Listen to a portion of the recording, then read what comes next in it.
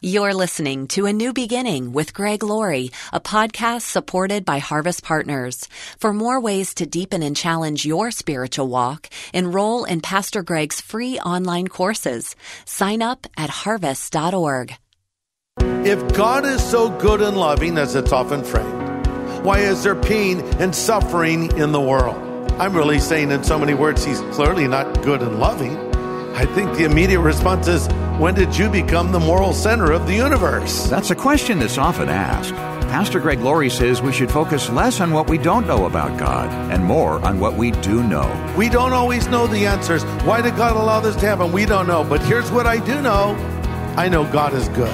This is the day when the lost are found. This is the day for a new beginning. Amazing grace, how sweet the sound. Again you hear all the angels are singing. This is the day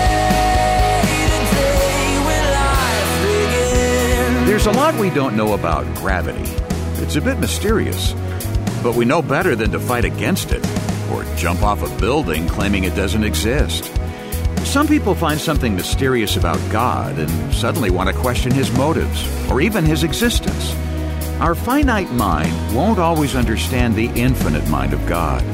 Today on A New Beginning, Pastor Greg Laurie tackles one of the questions people ask most often. It's part of the series Life from the Gospel of John.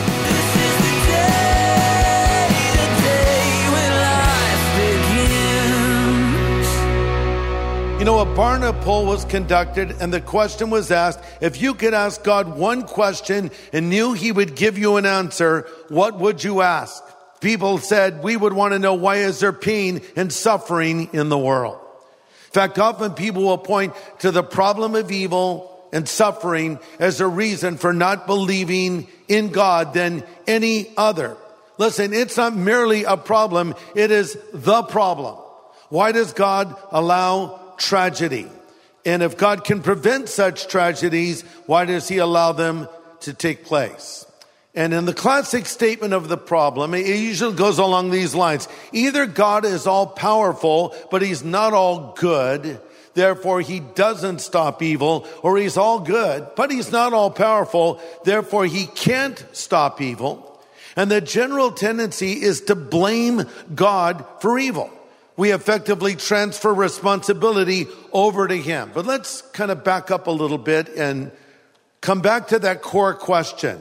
If God is so good and loving, as it's often framed, why does he allow evil? Well, the first part of that question is based on a false premise, because basically I am the one now who will determine what goodness is. In fact, the very way I frame the question, I'm already sort of saying what I think, right? If God is so good and loving, why? I'm really saying in so many words, he's clearly not good and loving, because if he was, he wouldn't allow this. So I'm already making a judgment of God. I think the immediate response is, when did you become the moral center of the universe? You know, who are you or who am I to say what is good or what isn't good? And we have to go back to what we do know. Listen, when you don't know what's happening, go back to what you do know. When our son died on a Thursday, I was in church the following Sunday. And I wasn't preaching, but I was attending. And so I sat there, and people saw me in church, and they saw my wife with me, and they saw our son Jonathan, and they thought, they said, you are so courageous to be in church. You are such a model of faith. Hey, you kidding me? I needed to be in church. I wasn't there because I was strong. I was there because I was weak, and I needed God. And I needed help, and I needed the Bible, and I needed worship, and I needed perspective, because when you go through something like that, you know, you have so many questions swimming around in your head, and so we look to the Lord. So here's the bottom line. We don't always know the answers. Why did God allow this to happen? We don't know. But here's what I do know. I know God is good. I know God is good. And I know God is loving. And I know God loves me. Well, coming back to the question again, well, if God is good and loving, why did he allow that? Well, okay, first of all, let's stop and think about this for a moment and understand God did not create evil. You know, God gave us a free will. And in the Garden of Eden, he allowed our first parents, Adam and Eve, to make a choice. He could have made them robots. He could have made them wind-up dolls. He could have made them to do whatever he wanted them to do. But he wanted us to follow him out of choice. But Adam and Eve sinned, and sin entered the world. And now we have the choice to do the right thing or the wrong thing. And so evil people do evil things because they allow the devil to influence them. And I wish that wasn't the case. And I wish we lived in a pain-free world and a crime-free world and a sin-free world, but we don't. So remember, it's humanity, not God, that is responsible for sin. But here's the thing that we know as Christians. God can bring good despite the bad. Now, sometimes Christians can be a little fast on the draw with Romans 8:28. And that's a great verse. For we know that all things work together for good to those that love God and are the called according to his purpose. But let's not misunderstand Romans 8:28. It doesn't say we know that all things become good. It says all things work together for good, because sometimes there are things that happen in life that are bad. They'll always be bad and they'll never stop being bad. So we don't have to say, well, God will make it a good thing. He never promised that. But he promised good can come despite the bad. And I think that's a very important distinction. But another thing that happens at a time like this is, well, people reevaluate their lives. You start thinking of eternity, and you start thinking of things that really matter, and that is a good thing.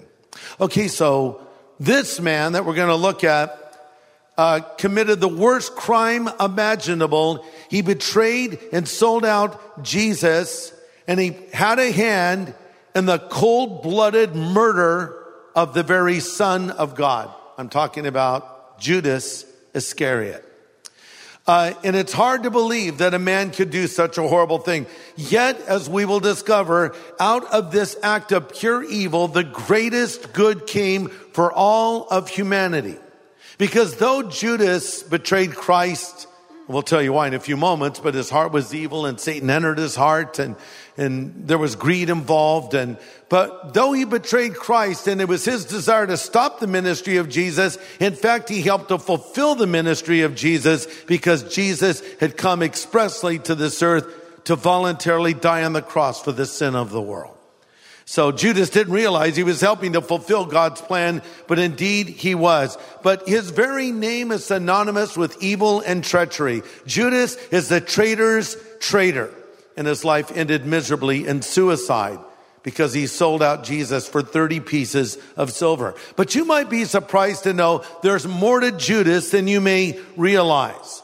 I think if we could go back in a sort of a time machine to the biblical days, imagine how cool that would be. Because, sometimes the question is asked, if you could live at any other time in history, when would you live? Well, the most popular answer, by the way, is the 50s. Did you know that? And I kind of get that because things were kind of cool in the 50s. But I would probably want to go about 2,000 years back. And I would like to be able to see Jesus Christ personally. And I would like to just kind of hang out there and watch those stories unfold. But it would be nice if I could bring some modern conveniences with me, like In-N-Out Burger, an iPhone. No, I don't know I think it'd be great if there were no iPhones, honestly, or any phones of any kind. But anyway, imagine what that would be like. And imagine if you actually approached Jesus and his disciples. There they are. There's the Lord. And you would be thinking, I wonder which one is Judas. And you'd probably be thinking, I bet he's wearing a black robe, Everybody else has a white robe. He has a black robe. In fact, it's not a black robe. It's a black leather robe. And he has the collar turned up, motorcycle style. And he probably is wearing sunglasses before anyone even had sunglasses. And, he's all tatted up, standing in the shadows, looking tough. That's Judas. And we sort of envision him as the bad guy. He was a bad guy. But actually, he was the opposite of what I just described. You would not pick him out immediately as the evil one. In fact, you might even think he was the most virtuous of all the disciples. Say why? Because Judas was an amazing actor. He was really convincing. In fact, the only person he didn't convince was Christ himself.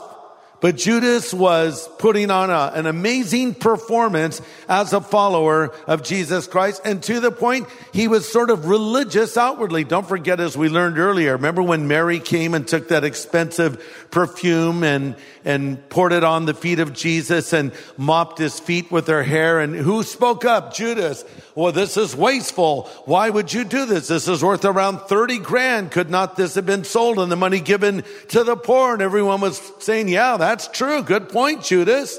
What a good steward you are. But then John points out in his commentary and the gospel account of that story, this he said because he was greedy and was stealing the money himself. So things are not always as they appear. But at that moment, Judas put on a pretty good show. And there are people like this today in the church.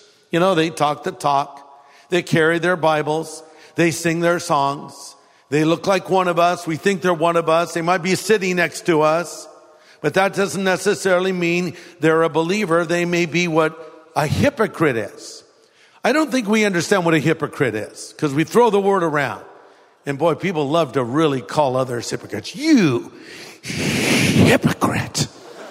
You know, and what is a hypocrite? A hypocrite, we think, is someone who says they believe something and they do another. That's hypocrisy. No, it isn't. That's humanity. How many of you have ever believed one thing and contradicted it by the way that you live? Raise your hand up. You hypocrites. You're just people. You're messed up people like I'm messed up. And we all fall short of the glory of God. That's not hypocrisy. I'm not justifying contradicting what you say, but I'm saying it happens to all of us in one way, shape, or form. But that's not the technical definition of a hypocrite. And when Jesus called out the religious leaders as hypocrites, it had a simple meaning. It meant an actor. That was the translation of the word actor. It came from the word hypocrite. It just means one who's putting on a performance. And so that is the technical definition. A hypocrite, and the way it's used by Christ, is a person that pretends to be something they are not. Judas was a classic hypocrite. He pretended to be a follower of Jesus, but he really wasn't. Pastor Greg Laurie will have the second half of his message in just a moment. We send these daily studies out via radio, satellite, and our podcasts. And we don't always know how these messages are touching lives. But when we hear the stories of our listeners' heartaches and regrets, we're encouraged to know the impact on people's lives. I have about a 45-minute commute to and from work, and I listen to Pastor Greg Laurie's podcast. I just finished listening to one of the sermons from the series, Let's Talk About Heaven. And I had an abortion back in 2010, and it's been a long journey of healing. And when I finally came to the realization that the safest place is to be at the foot of the cross, I was able to fully experience mercy and grace and love that the Lord has for me. And I just wanted to say thank you, Pastor Greg, for this sermon series. And I'm just getting a little emotional because what a day that will be to not only be reunited with my baby, but to be united with Jesus Christ. I just want to say thank you. What a powerful story of God's forgiveness. Do you have a story to tell of how Pastor Greg's studies in God's Word have helped you? If so, why not call and share it with us? Just call 1-866-871-1144. Again, 866-871-1144. And now Pastor Greg resumes his message called, Why Does God Allow Evil? Let's listen. Here in John 13, the Lord's hour has come. Often he would say, my hour has not yet come. My hour has not yet come. Now his hour has come. The hour of his arrest, his suffering, his crucifixion, and his resurrection from the dead. We're about 15 to 18 hours away from the crucifixion of Christ here chronologically in John 13. And we're coming to the last Passover that Jesus would celebrate with his disciples. We get a closing glimpse of Judas as he slinks into the night with betrayal on his mind. We also get a somewhat comical look at Simon Peter, and we get a better look at ourselves as we see what Jesus really wants for us. So let's read from John 13. I'm reading verses 1 to 9.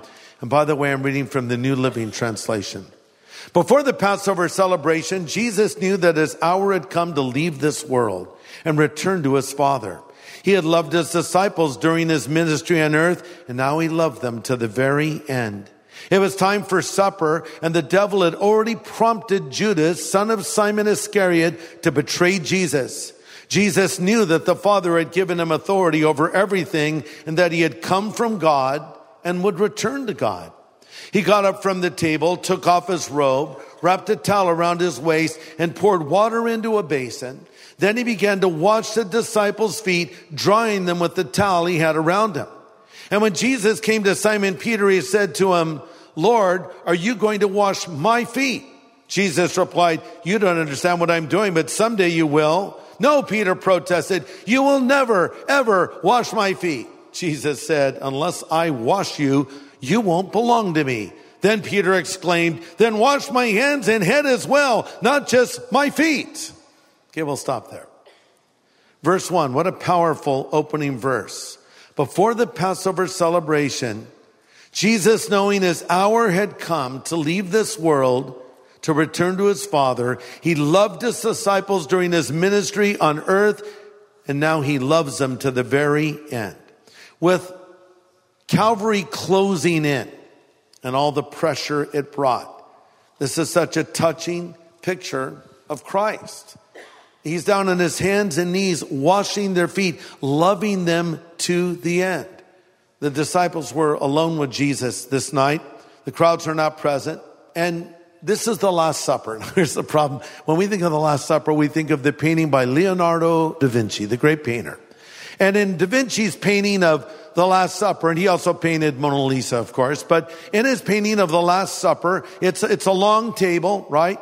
And everybody's seated behind the table. Jesus is in the middle, and they're kind of facing forward, kind of like they're posing for a selfie or something, right? So that's how we envision the Last Supper. Erase that idea from your mind. That's not the way it looked. It would have been a low-slung table. They would have been sitting on pillows, probably reclining, and maybe in sort of a semicircular fashion.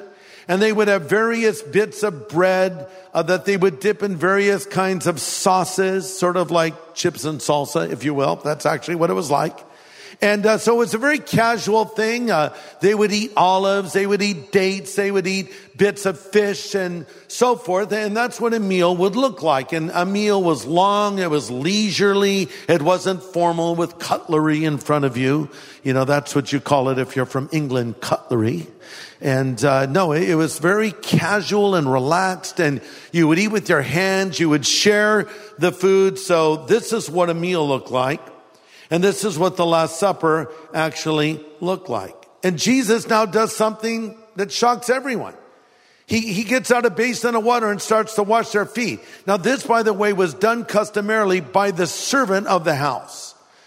So when you would walk in wearing your sandals or whatever, and you had all the dirt and dust all over your feet, the servant would come and wash your feet before you came into the house. But who is doing this? Not a servant, but Jesus himself washing their feet. You know, you wonder if as he was washing and drying them, if he was thinking of each one as he came to Andrew and Mark and he's washing and drying their feet, and he's thinking, these precious feet will spread the gospel to the whole world, because the Bible says how beautiful are the feet of those that bring good news. Then he came to the feet of Judas Iscariot, and he thought, these feet will soon steal away in the dark. And by the way, if I was Jesus, I would not have washed the feet of Judas Iscariot. I would have broken the feet of Judas Iscariot. Oh yeah, you're going to do this? Try it now. Like that, yeah. See how well you walk now, Mr. Betrayer, right? But our Lord knew exactly what Judas was about to do. And then Peter, he's washing Peter's feet. I don't know why, but I think Peter's like, size 13 or something. And Peter was so outspoken. That's why I like him so much, because you always knew where you stood with the big fisherman. There was no mystery to Peter. He was not a complex kind of a guy. He would just say what he was thinking in the moment. Some might even say he lacked a filter because he would just blurt things out. And so the Lord comes to his feet and Peter says, you can't wash my feet. Jesus says, buddy, if I don't wash your feet, you have no part of me. Well, then give me a bath right now. Hey, Peter, really? That's why I said it was pretty much a comical moment. But why would Jesus even do this to start with? Well, he was demonstrating what he taught. He said, if you want to be greatest in the kingdom of God, learn to be the servant of all.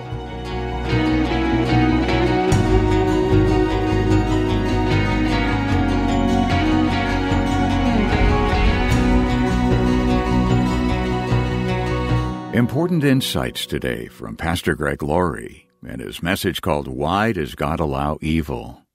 And there's more to come as this study continues here on A New Beginning. And then we want to share a listener comment we received.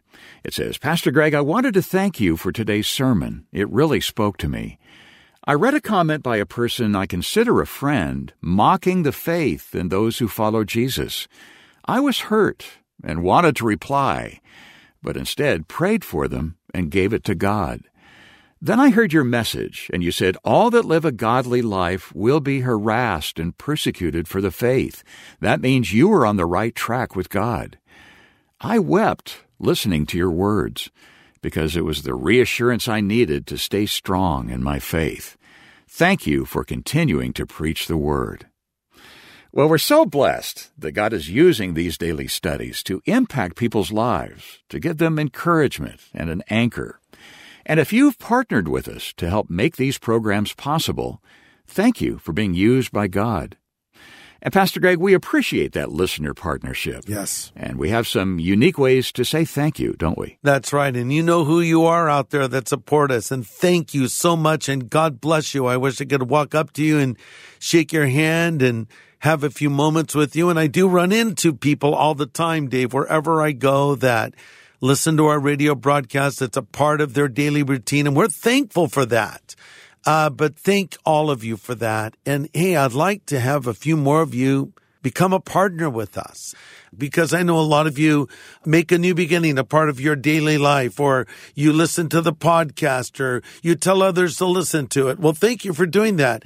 And by ordering these great resources we offer, and we don't offer junk resources, people. I think you know that. If we're going to send you something, it's going to be something you want to have in your library. And whatever you send will be used to continue this ministry called A New Beginning as we teach the Word of God and proclaim the gospel all around the world. Yeah, that's right. So we hope you'll make an investment today. And we want to say thank you tangibly. Go to harvest.org and get the details on the book called The Case for Heaven. The subtitle is A Journalist Investigates Evidence for Life After Death. Best-selling author Lee Strobel carefully investigates reasons for belief in the afterlife and the existence of heaven and hell. It's fascinating material. We'll send this resource your way to thank you for your donation. Go to harvest.org or write to us at A New Beginning, Box 4000, Riverside, California, 92514. Or contact us by phone by dialing 1-800-821-3300. We can take your call any time around the clock. Again, that's 1-800-821-3300. And then we want to let you know about something exciting. Pastor Greg and the Crusade team are headed to Idaho soon for an important evangelistic event. It's called the Boise Harvest. It's at Extra Mile Arena, April 23rd and 24th. Pastor Greg's music guests are Jeremy Camp, Chris Tomlin, Andy Mineo, and Jordan Felice. Please keep this event in prayer, would you? Ask the Lord to prepare the hearts of those who will attend. And you can help us spread the word about this event. Tell your friends in Idaho about the Boise Harvest by sending them to boise.harvest.org. Hey, I don't know if you know about this, but we have a weekend service called Harvest at Home, exclusively for people that are tuning in literally from around the world. Listen to this. We even have harvest groups where you can get into a small group with folks from all around this planet of ours and study the Word of God. So join us this weekend, Saturday and Sunday, for Harvest at Home at harvest.org. Well, next time, more from our look at the life and sad example set by Judas Iscariot. More from Pastor Greg's message called, Why Does God Allow Evil? Join us here on A New Beginning with pastor and Bible teacher Greg Laurie.